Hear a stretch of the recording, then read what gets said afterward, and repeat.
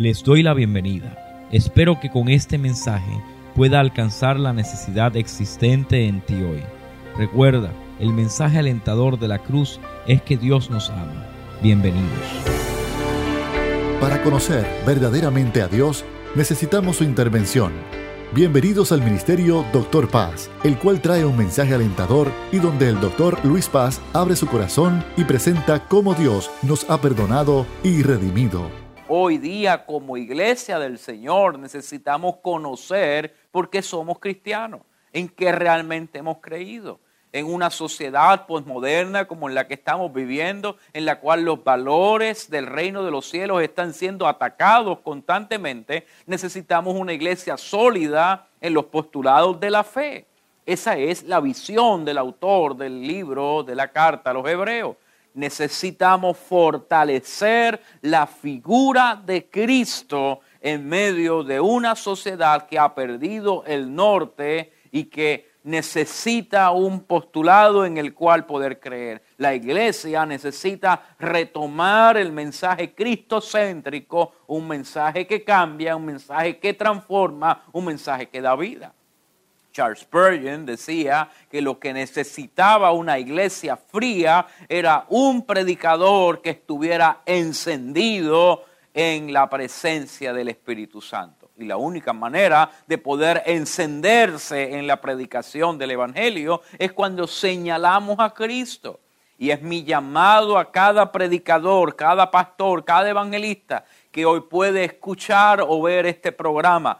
Enciéndete en la pasión por Cristo. Que tu mensaje dirija la atención a la figura de Cristo, a la persona de Cristo, a este crucificado, a este resucitado, y yo te garantizo, el Espíritu Santo te utilizará con poder para su gloria y para su honra. El mensaje que cambia, el mensaje que transforma, es aquel que puede señalar a Cristo como el Rey de Reyes y Señor de Señores. Y es mi intención hoy poder entrar en estos versículos que describen como manera introductoria la manera en la que Cristo se coloca en este lugar de eminencia. Recomendación en esta noche: confía en Cristo. Exhortación en esta noche: entrégale tu vida a Jesús. Prerrogativa de esta noche: permite que el Cristo de la gloria gobierne tu corazón. Ve conmigo al libro de Hebreos capítulo 1, versículo 1. Vamos a leer esos primeros 4 versículos y vamos a comenzar este caminar que nos va a llevar a través del libro de los Hebreos, conociendo más esa figura de Cristo. Versículo 1 dice así: Dios, habiendo hablado muchas veces y de muchas maneras en otro tiempo a los padres por los profetas, en estos postreros días nos ha hablado por el Hijo, a quien constituyó heredero de todo y por quien asimismo hizo el universo, el cual, siendo el resplandor de su gloria y la imagen misma de su sustancia, y quien sustenta todas las cosas con la palabra de su poder, habiendo efectuado la purificación de nuestros pecados por medio de sí mismo, se sentó a la diestra de la majestad en las alturas, hecho tanto superior a los ángeles cuanto heredó más excelente nombre que ellos. Y ciertamente hablábamos las pasadas semanas como el cumplimiento de cada una de las palabras proféticas dadas en la ley, dada en las escrituras, es Cristo Jesús. Esa es la introducción de este libro. El autor señala a Cristo como la manera en la cual Dios ha de revelarse constantemente. Y no solamente es que se ha revelado, es que para entender la revelación continua de la palabra de Dios es necesario entender el misterio y el misterio de la cruz del Calvario. Es el Hijo el que señalará el camino por el cual debemos de andar. Acto seguido de poder introducirnos a la manera en la que Dios nos habla, la que Dios se revela, nos dice: ahora Yo quiero que comiencen a entender la manera en la que el Hijo, en que Cristo se manifiesta y cuáles son las características que tiene que han de ministrar a nuestra vida. Lo primero que Él nos dice es que ha sido constituido heredero de todo. Ha sido constituido heredero de todo. En otras palabras, Cristo se presenta como aquel al que el Dios el Padre le ha entregado autoridad, como aquel que hereda, aquel que recibe, aquel que tiene la potestad de poder ejercer dominio y autoridad sobre la tierra. ¿Por qué es esto importante? Porque cuando Jesús viene al mundo, viene en forma de un siervo, viene en forma de un hombre, de una persona sufriente que muere en la cruz del Calvario. Y para algunos judíos ver la figura de Cristo como alguien crucificado era algo chocante. No podían aceptar que su rey hubiese sido destruido por las manos de los romanos. Por esto el pueblo judío se le hizo difícil y aún hoy día aceptar a Jesús como el Mesías, porque ellos esperaban un príncipe, alguien que viniera a sentarse en el trono de David. Aquí está el autor a los hebreos diciéndole, ustedes estaban pensando en el trono de David, en el heredero del trono de David, pero la herencia del trono de David es sumamente superficial. Porque David solamente pudo gobernar sobre las 12 tribus de Israel, pero nunca pudo ejercer un dominio sobre toda la tierra. Sin embargo, la promesa que Dios hace a Abraham es que de él serían benditas todas las familias de la tierra. Así que hay un trono que David no ha podido cumplir con la palabra profética que había sido dada desde el principio. Necesitamos un trono mucho más alto, alguien que pueda heredar el trono de la gloria y la majestad de la humanidad. Así que ahora el autor a los hebreos no hace referencia a la herencia davídica, sino hace referencia a una herencia que se traza mucho antes que Abraham mismo, se traza desde el momento de la creación. Dios le da a Adán la potestad de poder gobernar sobre la tierra. Pero es Adán el que entrega por causa del pecado esa herencia a través de la caída con la serpiente. Así que Adán es destituido del paraíso y ese trono sobre la humanidad queda despojado. Cuando Cristo muere en la cruz del Calvario, el trono de la herencia de la humanidad es ocupado por la figura de Cristo y ahora Él es el que hereda todas las cosas de la creación. Así que tú y yo podemos entender que de lo que se nos está hablando es que Cristo tiene autoridad en el cielo, autoridad en la tierra y autoridad debajo de la tierra. Dicho esos postulados filosóficos y teológicos, vamos a ir a la aplicación. Yo puedo tener la confianza que tengo un rey que no solamente se ha sentado en el trono, sino que conoce el dolor del ser humano y yo puedo identificarme con él porque es un verdadero Dios y es verdadero hombre. La identificación entonces del heredero del trono de Adán es Cristo. Cristo se identifica con el dolor del ser humano y tú y yo tenemos las puertas abiertas para poder entrar ante la presencia del heredero y es Él el que tiene esa autoridad. Míralo como dice la próxima frase del versículo 2. No solamente es que ha sido constituido como heredero de todo, sino que asimismo quien asimismo hizo el universo. En otras palabras, aquí el autor nos va a llevar un poquito más profundo.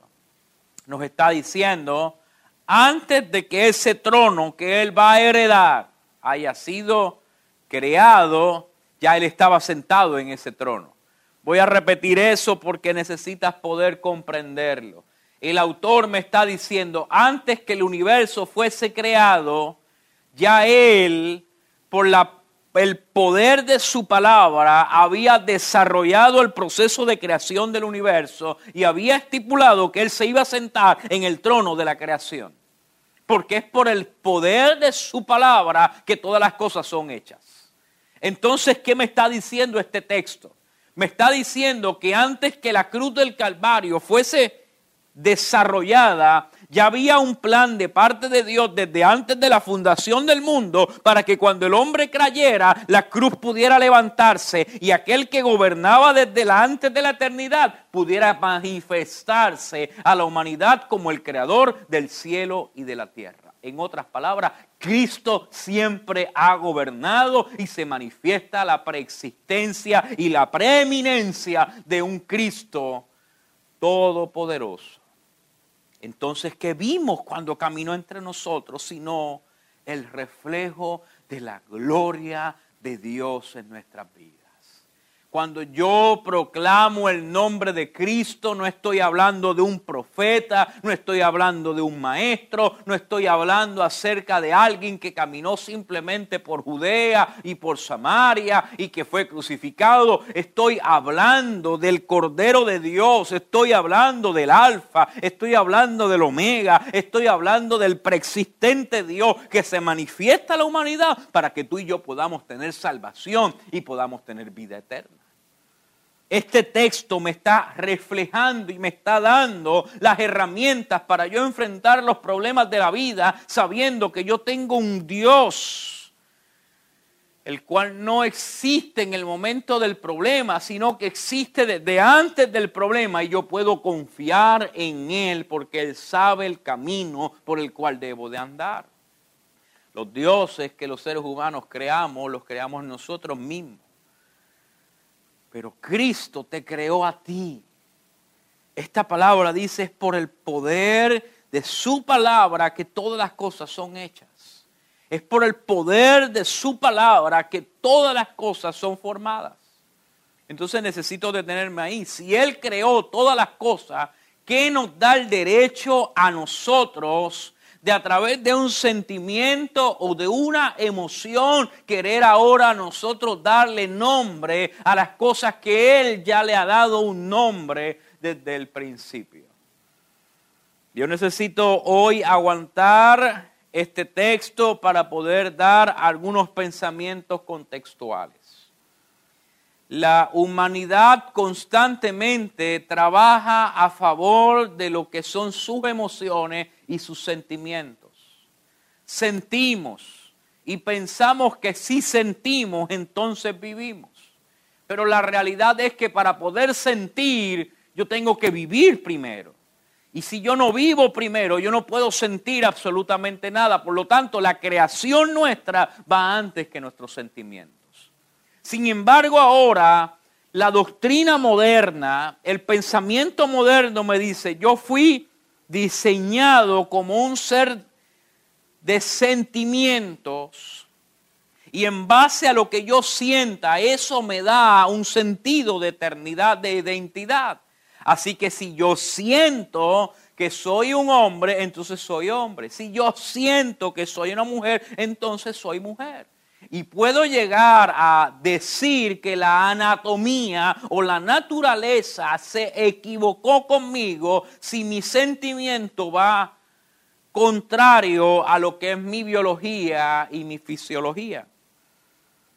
Cuando yo permito que el sentimiento vaya por encima de la creación, le estoy diciendo a Dios, ¿sabes qué? Tú no eres el creador. Tú no tienes autoridad sobre mi vida. Tú no tienes autoridad sobre lo que yo hago. Doctor, explíquemelo para que lo pueda entender. Un niño no escoge ser niño o niña. Un niño es formado en el vientre de su madre y a través de una conexión entre lo que es el óvulo de la mamá, lo que es el espermatozoide del papá, que ponen una cantidad de cromosomas y otra cantidad de cromosomas, se funden. El padre pone una lo que se llama un cromosoma sexual, que o es X o es Y, y al unirse con el cromosoma de la mamá le da la identidad sexual al niño que es formado en el vientre de la madre. Así que antes de que se manifieste dentro del vientre de la madre en el segundo trimestre del embarazo y la madre pueda ver a través de un sonograma si hay un pene o hay una vagina, ya el niño tenía en sus cromosomas si era un niño varón o era una niña femenina. Así que todavía no ha habido absolutamente ningún sentimiento en esta criatura. Pero desde antes que los sentimientos existieran, ya había una concepción de parte del poder de su palabra que había permitido el milagro que los cromosomas pudieran fundirse y pudieran crear el milagro de la vida. Ningún científico puede crear vida. Lo único que podemos hacer es agarrar cromosomas y fundir de manera genética, de tal manera que lo que Dios creó pudiera ejercer lo que el ser humano está estudiando.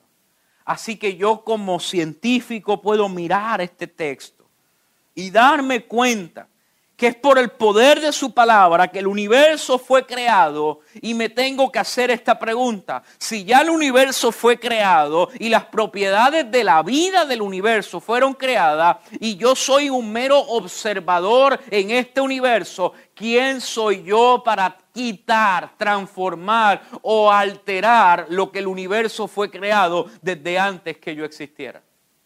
Y el ser humano se está tomando iniciativas que no van concorde con nuestro propósito. Y cada vez que el ser humano ha puesto su mano en medio de una creación perfecta, la ha destruido. Mire, hoy hablamos del calentamiento global.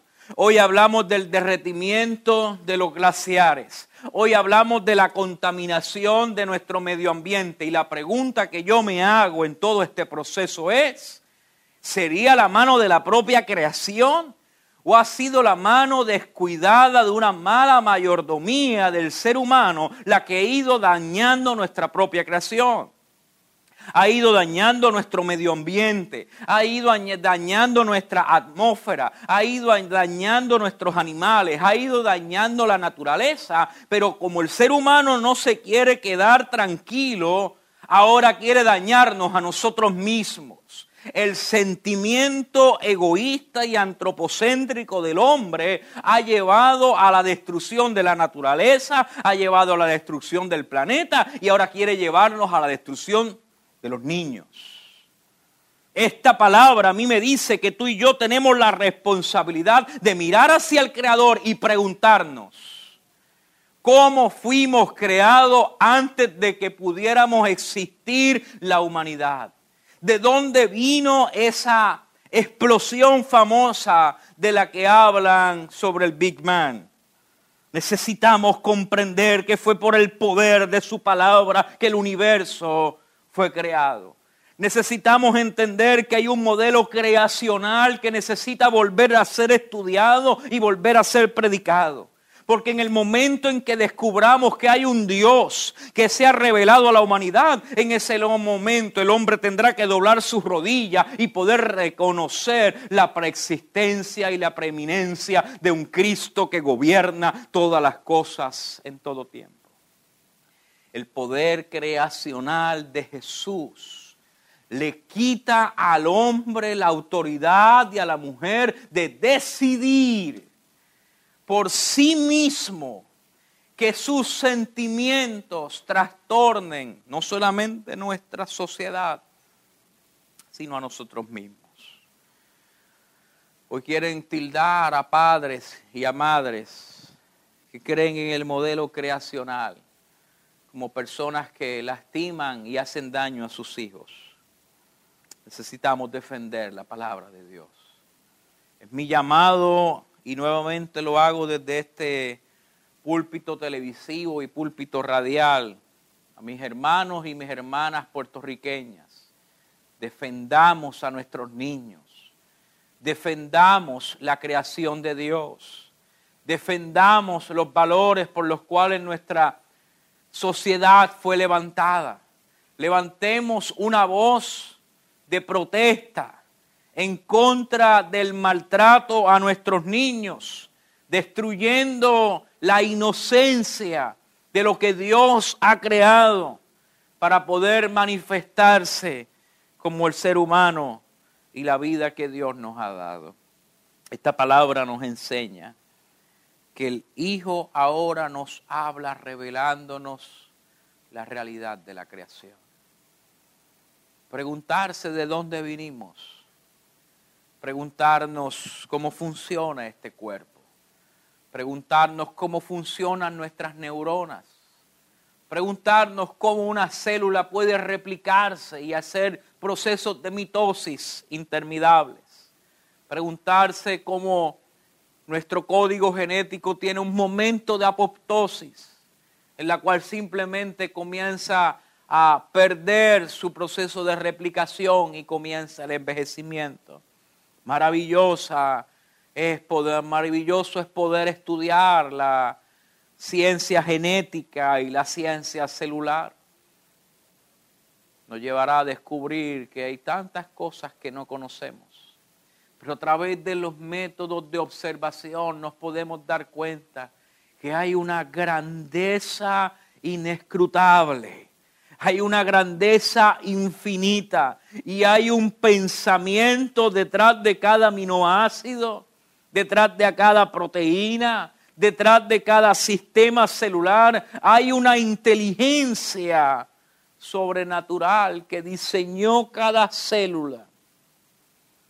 Y si eso es así, ¿cómo podemos nosotros trastocar lo que con poder divino fue creado? Iglesia, busquemos con temor y temblor a nuestro Creador. Encontrémonos con el Creador del universo. El autor a los Hebreos nos dice: ¿tú quieres poder conocer los misterios del universo? Necesitas conocer primero quién lo creó. Hay alguien sentado en el trono que ha heredado el universo. Ese es Cristo. Él ha prometido que regresará por nosotros y ha de pedirnos cuenta por lo que hemos hecho con su creación. Oremos al Señor que seamos capaces de poder discernir en este tiempo la responsabilidad que tenemos con el medio ambiente, la responsabilidad que tenemos con la creación, con la naturaleza, con la sociedad, con los niños, con mi cuerpo. No nos dejemos llevar por emociones fluctuantes e inestables, sino volvamos a los principios del Evangelio. Nos llevan a amar como Cristo nos ha amado a nosotros. Inclina tu rostro, oremos al Señor. Padre, te damos gracias, que el principio de la creación eres tú. Antes que existiera el cielo, antes que existiera esta tierra, ya tú existías, oh Dios.